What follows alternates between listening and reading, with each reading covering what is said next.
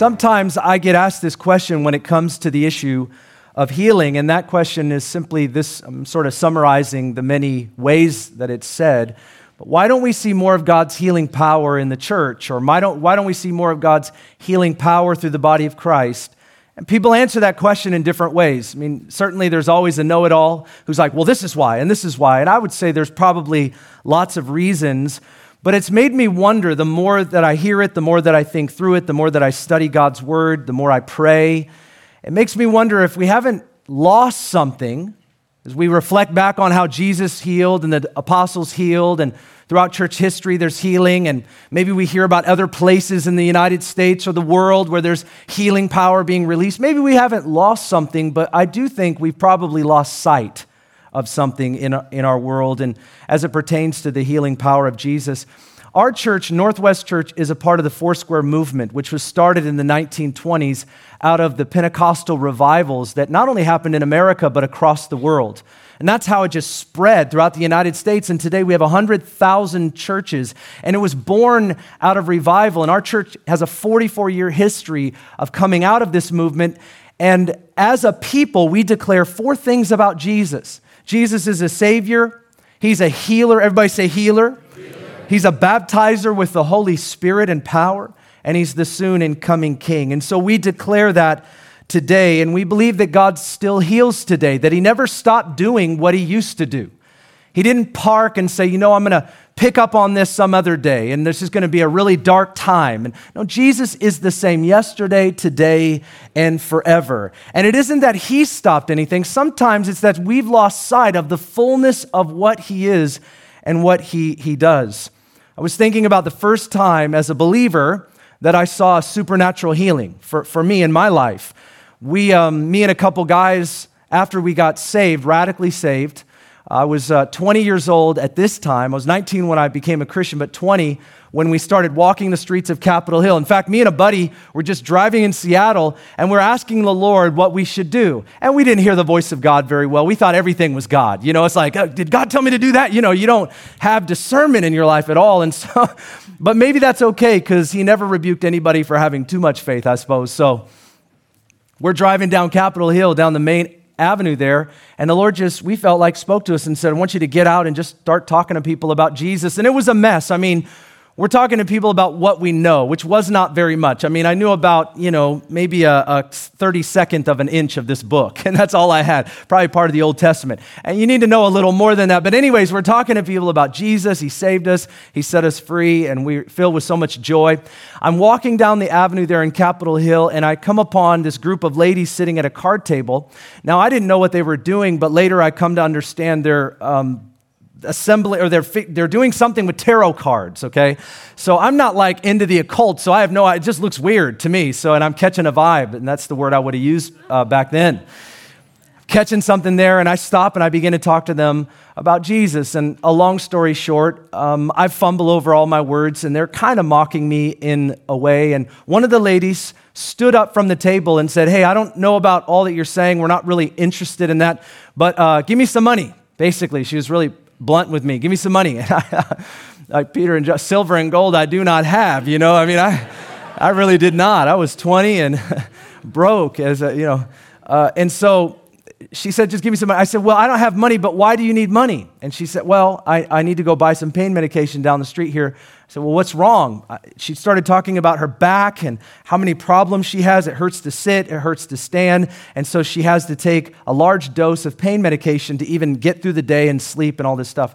And I said, well, I'm really sorry. I don't have money. I can't help you with that. But would you mind if I prayed for you? And she kind of snickered and said, sure, I guess, whatever. And so, can I put my hand on you? Yeah, I guess. And so I had never prayed for supernatural healing before. I mean, I was barely 20, barely saved. So I put my hand on her shoulder. I closed my eyes because that's what I thought you did. I thought you had to close your eyes and pray. By the way, guys, I've learned you could keep your eyes open. Nothing, Sometimes you need to. It depends on where you live. You know what I'm saying? Yeah, keep your eyes open. Amen. So I closed my eyes and I prayed just simply, Lord, I pray whatever's wrong, that you would make it right. That's all I knew to pray. I still pray that prayer today. It hasn't changed. When I opened my eyes, I felt like the atmosphere shifted. Have you ever prayed and when you open your eyes or after you pray, it's like something happened and you don't have words to articulate what just happened? Something spiritual happened, but you couldn't see it. You felt it. It's kind of strange to say, I felt it, but that's what happened. And I remember that moment because it led me down this road of wanting to study what happens with healing. But here's the end of the story is that they went on. They were like, thank you, and did anything happen? No, they just walked away from the card table, which was strange. I go to the park in Capitol Hill, and not long after that, her and a larger group of ladies are walking by in the park, and she points at me and goes, that's the guy that healed me right there. And amen. But what was crazy, I wasn't the guy, by the way. It was a guy, the guy.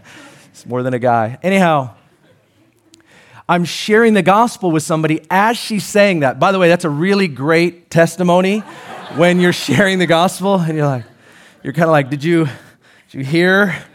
This is real, like the real God. And so I tried to lead her to the Lord. She didn't receive Christ. She got healed. I didn't just plant a seed. I planted a palm tree in her life by the power of God. So we thank the Lord for what he does. But that led me down a road of really wanting to understand healing because she told me that her back got healed and she's never felt like this before. And I told her she probably doesn't need the money for the pain medication, And so I've wanted to know, Lord, what is it? It seems like some people get healed, some don't. Some people think it's all about like what you say or how you say it. They kind of perfect their words, or they believe it's psychological certainty, like doubting is never saying and never having a thought. And so you almost have to lie to people. Like it just feels weird, this thing about healing. And so I've done a deep dive, and I want to share that with you today because I think what's a disservice to us when it comes to healing is we basically just tell people God heals, and the Bible says that. But we don't know doctrinally how the Bible teaches that. And I want to tell you, the Bible actually teaches that God still heals today, and he never stopped. And so there is what's called the book, The Foundations of Pentecostal Theology. And you'll find much of what I'm going to share today right in there. People have believed this for years and years and years. So this isn't new, but I just want to bring it to you today. So I want to start with talking a little bit about a theology for supernatural healing. And I want to do that first by saying this. We practice what we believe. Our actions come out of our belief system. And what you and I may not realize is we have all been influenced and affected by secularism at a very high level. Secularism and humanism and naturalism. In other words, God doesn't do anything supernatural anymore. It's just about stewarding the natural. It's just about doing what you can do. And right here, right now, we might not think that, but you should read a book called Power Healing by John Wimber. On page 9, John Wimber says that secularism has so deeply influenced modern theology, and they attested to this by him having an associate study all of the 27 books that first-year seminarians read when they're training for the ministry. So we're talking about all of the people that train to do what I do. They preach the gospel, they teach the Bible. They're the ones that stand up here and tell the rest of us what the Bible says. Now, you can, of course, study the Bible for yourself. Praise God, Protestant Reformation. I won't go, amen. But the people that train for the ministry, when they go through seminary, they're reading these books. And so John Wimber's associate studied all 27 books for the first-year seminarians at a large, influential graduate school. And they found out of over 10,000 pages that were reviewed, only 0.3% even reference healing, signs, wonders, miracles, and spiritual gifts. And the majority of it was referenced in the negative. And in case you're not sure, the majority of our commentaries today are written by cessationists that do not believe that God still does this type of stuff today. When you're reading it, you almost, if you're Pentecostal or charismatic or you believe in the power of the Spirit, you almost have to gloss over what is said because the overwhelming majority of our materials are already in that vein. And so this is what has happened to us for years and years and years and years. The body of Christ has been taught in churches, in a sense, whether it's direct or indirect, God is not like this anymore. We are not that church. And there are thousands, perhaps there are tens of thousands of churches all over the world that are contending for and believing for God's healing power. And you just need to know that we already are at a disadvantage because of the theology that is put forward today in the majority of our institutions. And so what do? Well, we go to the scriptures, and I want to share 3 points in this basic theology for supernatural healing. Number one is we need to know that sickness is a curse.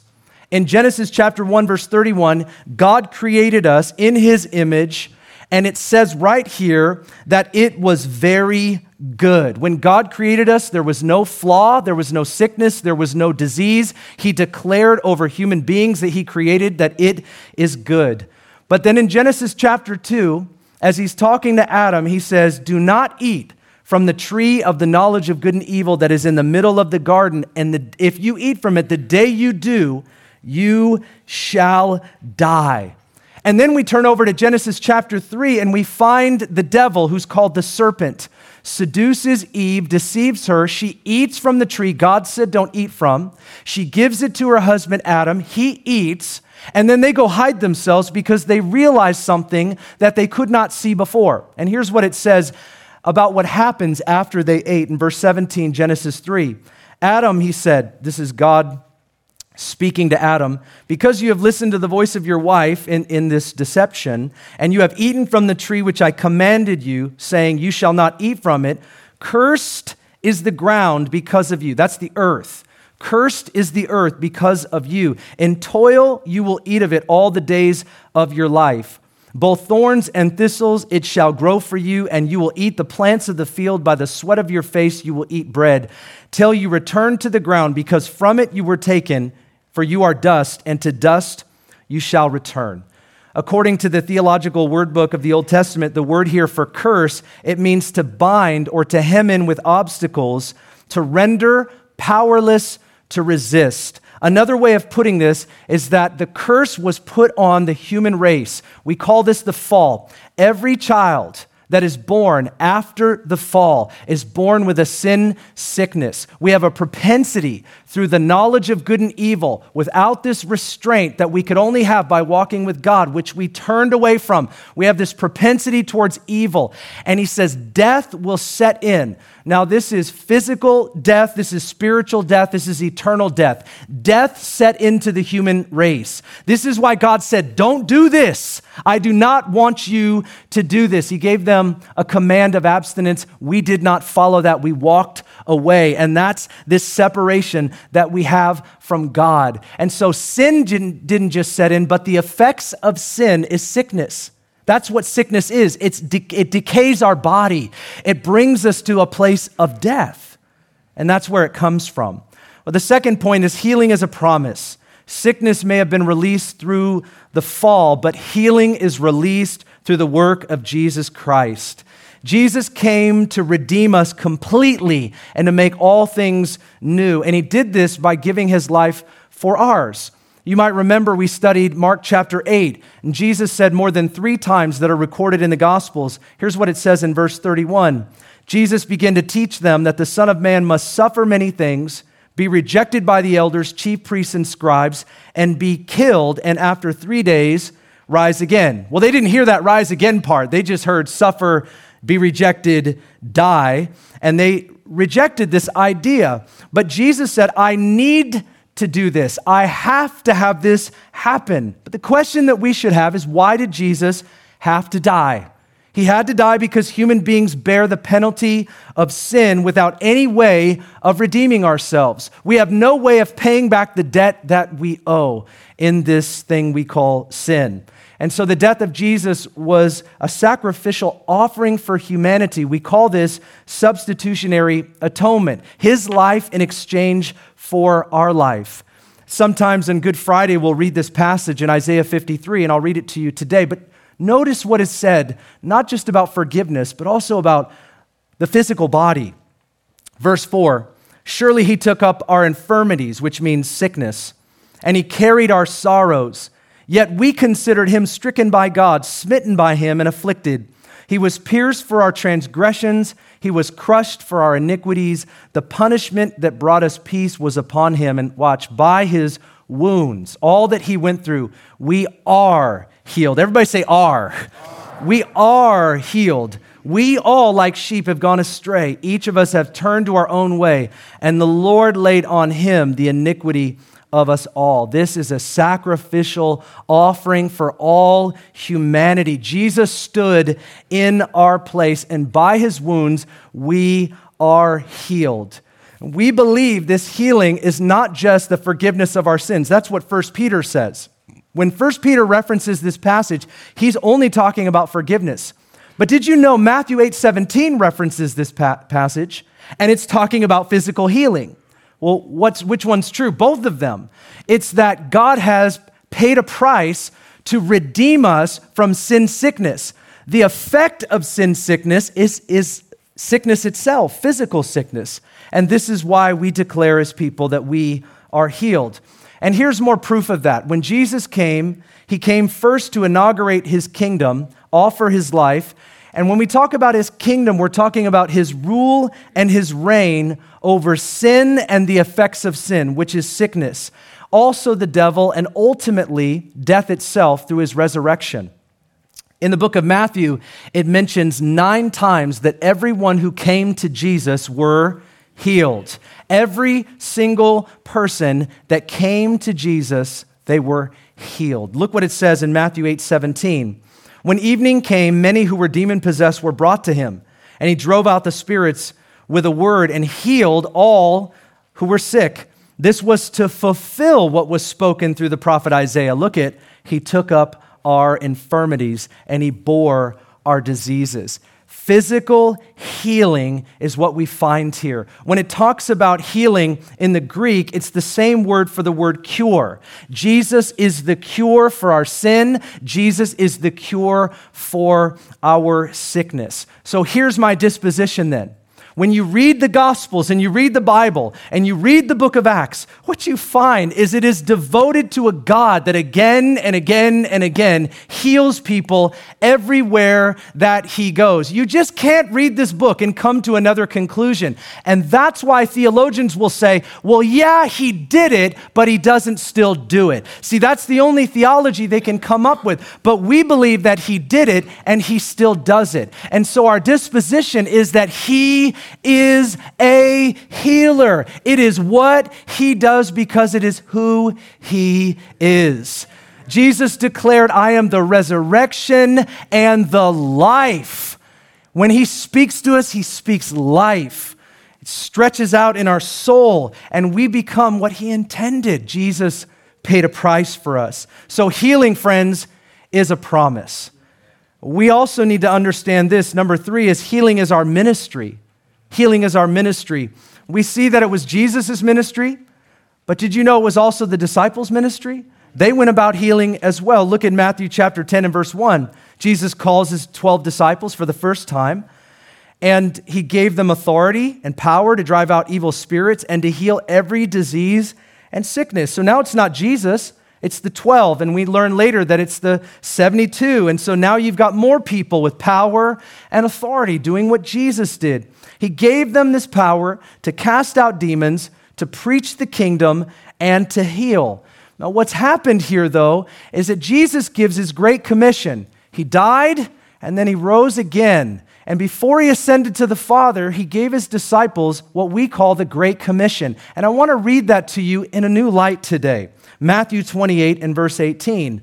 Jesus came to them and he said, all authority in heaven and on earth has been given to me. Therefore, go and make disciples. That word right there, therefore, go, he is saying, I'm now giving it to you. That's what he's saying. He said, now you go. I have this. I'm the author, and I'm authorizing you. Go and make disciples of all nations, baptize them in the name of the Father, Son, Holy Spirit, and look at this. Teach them to obey everything that I commanded you, and watch, I am surely with you always to the very end. Now, is he with us in a different way, or is he with us in the same way? Look what he says, teach them to obey all things. If you were a disciple that walked with Jesus for 3.5 years, would you have also included teach people all things, heal the sick? Yes. Would you have also included that you should cast out demons? This is what they thought. They didn't think just the nice stuff like wash feet and love each other. All of that is true, and we teach that. You know what? We teach it based on a natural level. We kind of help people to do what they can do, Here's the stuff that Jesus wanted us to do. He wanted us to love each other, sacrificially give toward one another, but we stop short in teaching that Jesus also included in the Great Commission, cast out demons because evil does not belong. Heal the sick because I came and inaugurated my kingdom. We don't pass this on in the Great Commission. It slowly and subtly has come out of the ministry of Jesus, and what is passed on is just preach the gospel and wash feet, do good works, and preach good news. And we have omitted the power of God. And so when people ask me, why is there not more power from the Holy Spirit in the church? Part of it is what we believe today and what we're being told. Or maybe we could say it this way, what we're not being told. Friends, I don't need a show of hands, and I'm not saying our church is better. That's not what I mean. There are a lot of churches that are contending for and believing for. What I'm saying is many of us have been subjected to teaching that never even offered this view that I'm sharing with you today, and yet it's all over the Bible. See, I'm just. It's easy to, that's your opinion. How many verses do you want to read today? You see, I gave you 50 already. And this is what has happened to you. Did you know you've been subject to these views and these opinions of naturalism? We have been told, directly or indirectly, God no longer does this today. And so guess how that affects us? When we go to pray for people, instead of praying for healing, we go, well, Lord, whatever you want to do. As if we don't know what Jesus did. Well, Lord, anything that's in your heart to do, or anything you can do, we kind of subject ourselves to this perspective, and we don't even realize that it's happened. We don't even realize that it's happened. And so look what happens here. After Jesus is risen from the dead, he's moments away perhaps from his ascension. He had at a few occasions given his disciples power and authority, so they had tasted that, they had walked in that. They knew what that was. So when he gave them a Great Commission, I believe that was inclusive of that. But right before he ascends, in Acts chapter 1 and verse 6, it says this, they met together, the disciples, and they were with Jesus. And they asked him, Lord, is it at this time that you're going to restore the kingdom to Israel? And he said to them, hey, it's not for you to know the times or dates. They kept asking. Everybody wants to know the end times. Isn't that right? Just get saved right before the last minute. I don't know if that's a funny joke anymore, but it used to be. All right, anyway, so what time are you coming back so we can set our watch? And he said, it's not for you to know the dates that the Father has set by his own authority, but watch, but you shall receive power when the Holy Spirit comes upon you, and you will be my witnesses in Jerusalem, Judea, Samaria, and the ends of the earth. You shall receive power. Well, what did they think that meant? Do you think they thought it meant the same thing that we read about in Matthew chapter 10? They had already received power. So they knew what Jesus was talking. You shall receive power to be my witnesses, not just to witness, to share the gospel, but it is what you are. You shall receive power to be a witness. You are a living witness of Jesus. If you're a believer, the Spirit of God lives in you. And listen, friends, he wants to flow through you. That's why as Christians, we're always uncomfortable if we don't have some expression of Christ out of our life, because the Holy Spirit is like a river. He wants to flow. And that expression is going to look differently through all of us. It should not look the same. In fact, it never will. But this power, this dunamis power, it means power to do the miraculous. And I would tell you this, we cannot be witnesses of Jesus without the power that Jesus lived by. And this is why we contend for the baptism of the Holy Spirit. And I believe it's connected to the healing ministry of Christ. And so we look at this today, but that may not be all we should look at. A lot of us have prayed, believed, stood in what I'm talking about. Ben, I believe that sickness is a curse, healing is a promise, and the church carries on and continues the healing ministry of Jesus. I believe all that, but I've prayed a lot, and people have still been sick. I prayed for people on their deathbed, and they still died and went to be with Jesus. And I've had to acclimate to that. So we have a lot of questions. And from those questions, we usually develop a lot of theology. And I don't think it's wise to avoid the questions. Some people do that in the charismatic church, and I think that is unfortunate. In fact, one of the charismatic favorite teachers today, who I like just fine, I've never been to Bethel, but Bill Johnson, I heard him say one time, he said, I don't develop a theology about sickness. And I understand what he was trying to say. I heard this talk that he did, but I felt that it was a disservice, and this might be a slight against him. I don't mean it that way, but I felt like it was a disservice to not actually have the conversation, though. As a pastor for 20 years, I can tell you that in my office, this is what we talk about. So there's no reason we shouldn't talk about it here. I just don't see why we shouldn't. When I do funerals, memorial services, I walk people through suffering. You and I go through that together in our families. What do we do with all of these questions that we have? Well, let me try to answer them definitively, authoritatively, and specifically today. You're supposed to laugh, Amen. Question number 1, why doesn't everyone get healed? I'm going to give you a real good theological answer. I don't fully know. And I'm skeptical when people stand up and act like they always do. In fact, I'm very skeptical when people always act like they have the answer to that. I just do. Deuteronomy 29:29 says, the secret things belong to the Lord. Hey, friends, there are some things God knows you won't know. So there are things we can know, and that we need to major on. There are scriptures that indicate reasons why some people don't get healed. That's true. Sometimes it references unbelief or ignorance, demonic power. These can be some of the reasons. There are others. There are at least 4 occurrences in the New Testament where healing did not happen even after prayer. Philippians chapter 2, verse 27, 1 Timothy 5:23, 2 Timothy 4:20, and Galatians 4:13. That's where Paul was actually ill. And he didn't even ask for prayer. He didn't even say, pray for me to be healed. He didn't say, I'm contending for healing. He didn't say any of that. Somehow in his relationship with God, he was just continuing on the ministry. And we don't know exactly what he thought about that. He just mentions that he's sick.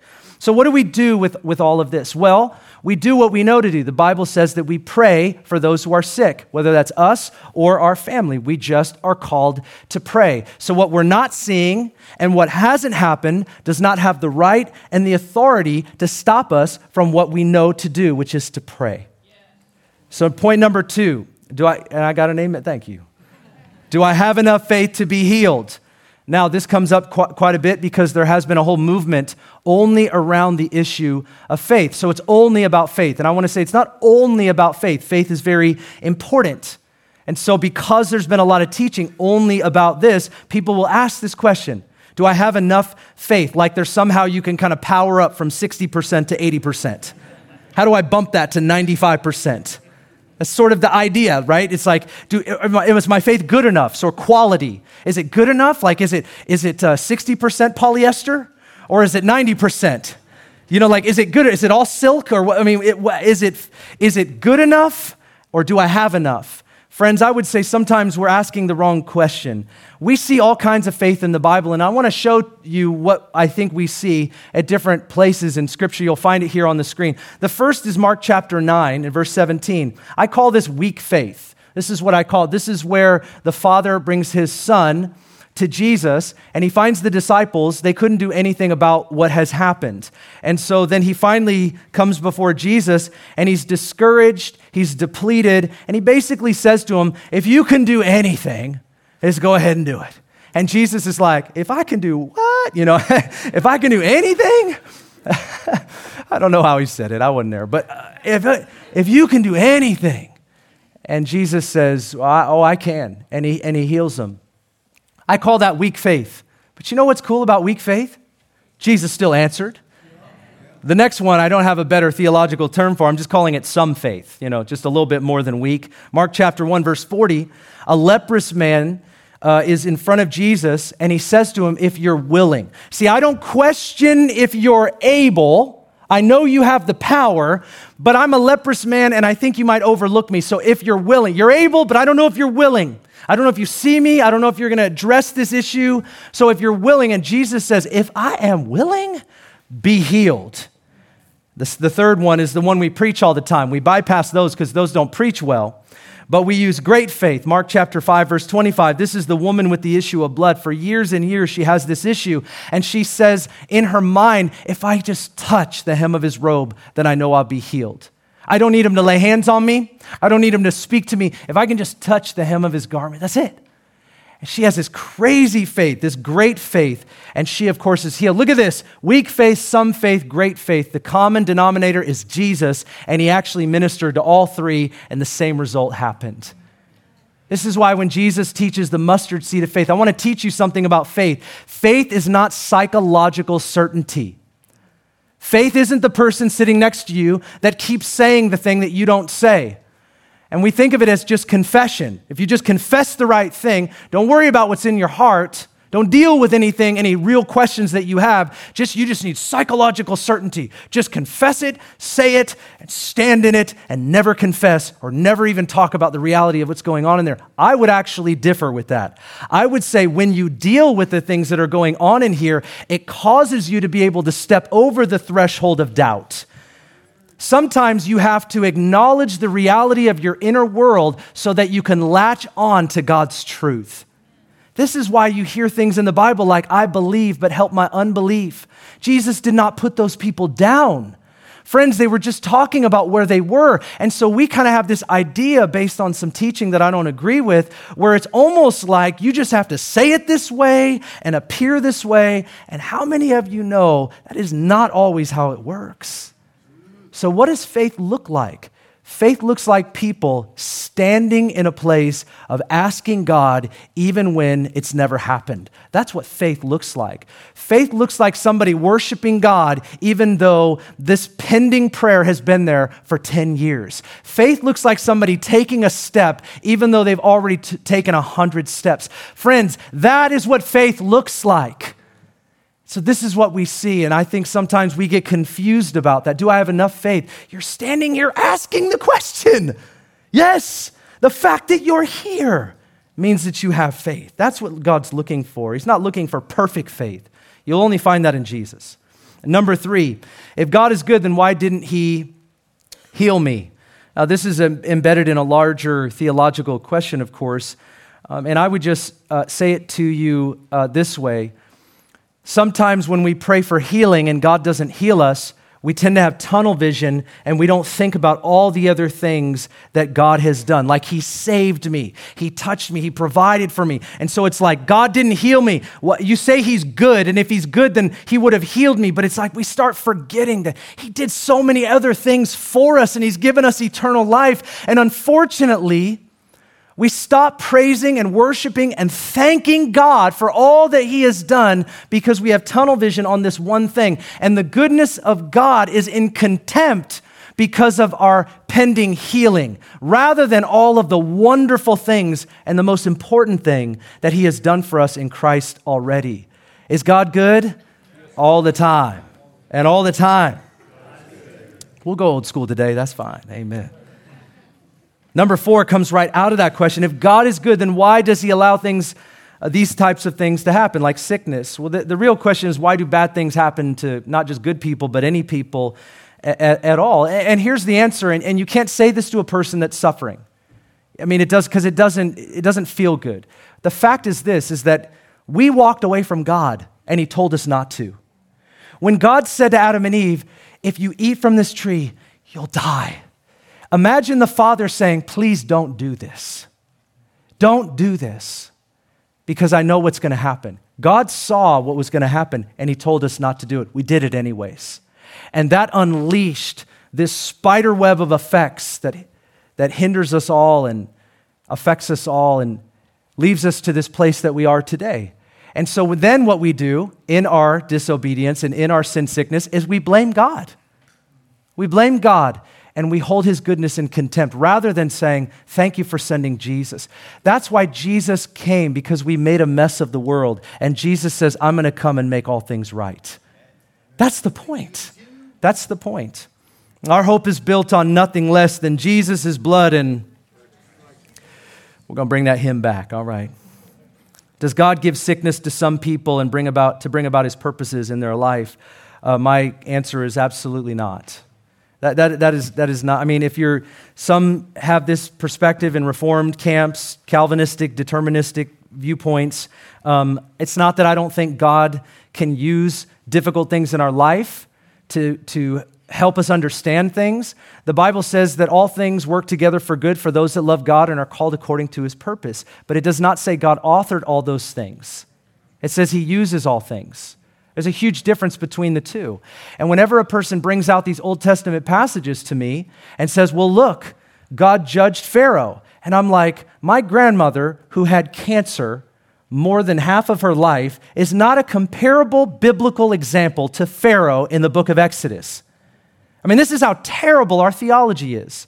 It's like we take God judging a leader who oppressed his people and he judged them, or we take God bringing a judgment to Israel where they had a specific purpose to carry the messianic line so that Jesus would come at a specific time in history. Yes, he had to judge them. Yes, he had to work with them ever so specifically because God's purpose needed to be fulfilled. So that's why we see a lot of stringent things in the Old Testament. It's not that God doesn't care today, but you have to understand God is guiding this coming forth of the Messiah. So there were judgments that were released in the Old Testament. And every now and again, a person will bring those out as examples of sickness today. And I think that is just illegal biblically. I'm like, this is a bad parallel. This is a bad example. And every time a person brings one of those to me, I go, friend, that is just terrible theology. God does not give sickness. And if you've heard some of that teaching, I challenge you to study the scriptures and not just what it says, but the context that you're reading. Why did God do that? Who did he do it to? What happened? What was the purpose of that? And does it actually relate and apply to the scenarios that we're dealing with today? And I can tell you, I read through all of them this week, at least all the ones that I could find, and it was a pretty simple no. It was a pretty simple no. And if you need that because you've been influenced by that theology, I encourage you to go back through the scriptures. Jandy and the team are going to come, and we're going to move towards a place of prayer. But I wanted to close by not just reading James chapter 5, but I want to share with you a thought. Now, here's the reality. I know this because this isn't my first time around the mountain, so, and I've got a lot more ahead of me, but I know that when you bring up healing, it can trigger a lot. I just know that. And I'm not here to minister to just the excited, right? I'm not here to just minister to the people that believe just like I do. We're all in different places when it comes to this, and I recognize that. I understand that. Don't let me lose you right now, guys. They're up there. They're setting up. Just come on. I'm going to look straight at your face. I'm looking at you guys. Remember that. I see your eyeballs. Just pulling it back together. But I want to say some things to you to help you think about this, maybe from a perspective that isn't normative. Maybe it's been a while since you thought about it. Sometimes the reason that we don't see more of the power of God is because we have environments that are more like Mark chapter 6 than they are like when Jesus was at Capernaum or walking around the Sea of Galilee. In Mark chapter 6, the Bible says that Jesus came to Nazareth and specifically, he could not do any miracles there. I just want you to let that settle on you for a minute. Jesus Christ went to his hometown and he could not. I don't, when you read the Greek on that, I don't believe it means he could not. I actually believe it means he would not. Jesus does not come where he's not wanted. And what happens is we become so sophisticated, and I appreciate modern medicine. I honor medical professionals. I believe we're called to steward the natural, but there's this element of contending for the supernatural that I think a lot of the Western world has lost. And so we end up in this place where we don't need God until we need God. And I think that's a disservice to us. I think we're called to lean on and depend on God just like somebody that's crippled leans on a crutch. People can shame us for that and say, well, Christianity is a crutch. And I would say, it is. And it is for you. You just don't know how crippled you really are. Some of us have discovered that. But there are environments, and maybe so many, and it could be that we have this kind of this skeptical unbelief that fills our hearts because of what we haven't seen. And I would tell you that we need to contend to move away from this sort of Nazareth environment where Jesus could not do many miracles there. I want us to be a place where anything that God wants to do, that can happen. I want our homes to be that place where Jesus is our primary care physician. I like saying that. It just resonates with me, you know. Oranges do not grow in my backyard. They grow in Florida because there's an ecosystem there, a temperature, a climate that causes certain fruit to grow. And I think the ingredients of healing and deliverance and salvation, there's something that has to be true about a spiritual community in that environment for things to happen. God is available. God is moving. He's the same yesterday, today, and forever. But sometimes we just suck all that out of the environment. We just do. And it doesn't mean you shouldn't have questions. It doesn't mean that you won't have some unanswered prayers. That's not what I'm saying. I'm just saying we contribute as a community of faith to what God is doing together, which means we have to be a people of prayer. And that's what I want to read to you. James chapter 5. I was reading this. I was reading scriptures like ask, seek, and knock, and how simple it is and how easy it is not to do that. And I don't want to show of hands, but let me just ask you, how often do we pray? What does that look like in our life? And this isn't to shame or guilt you, but let's just ask the actual question without worrying about shame and guilt for a second. Are we that people of prayer? Are we becoming more passionate in prayer? Are we pressing more into God? Are we asking more of Him as it pertains to these things in our life? I love what James says in chapter 5 and verse 13. Is anyone among you in trouble? He should pray. Isn't that simple? Just awesome. Is anyone happy? Let him sing songs of praise. Is anyone sick? Call the elders of the church to pray over him and anoint him with oil in the name of the Lord, and the prayer offered in faith will make the sick person well. The Lord will raise him up. If he has sinned, he will be forgiven. Therefore, confess your sins one to another and pray for each other that you might be healed. The prayer of a righteous man is powerful and effective. Do you believe that? I just believe that. Why doesn't everything happen when I pray? I don't know. It just says to pray. It just says pray. And so I feel where a lot of us are at. I pray for a lot of people. I walk with many of you and the suffering that we have, but let's pray. Let's just be a people of prayer. No matter what ups and downs, let's pray. Let's be a people of prayer. And that's what we're going to do. Would you stand? Here's what I'm going to ask us to do today. Jandy and our team is going to lead us in worship. Our service, we have, did you know we have 15 minutes left? I mean, if you have to go early, you already said you would stay 90 minutes, so. We're going to have a time of worship. We're going to have a time of prayer. Pastors and prayer partners would come forward to pray.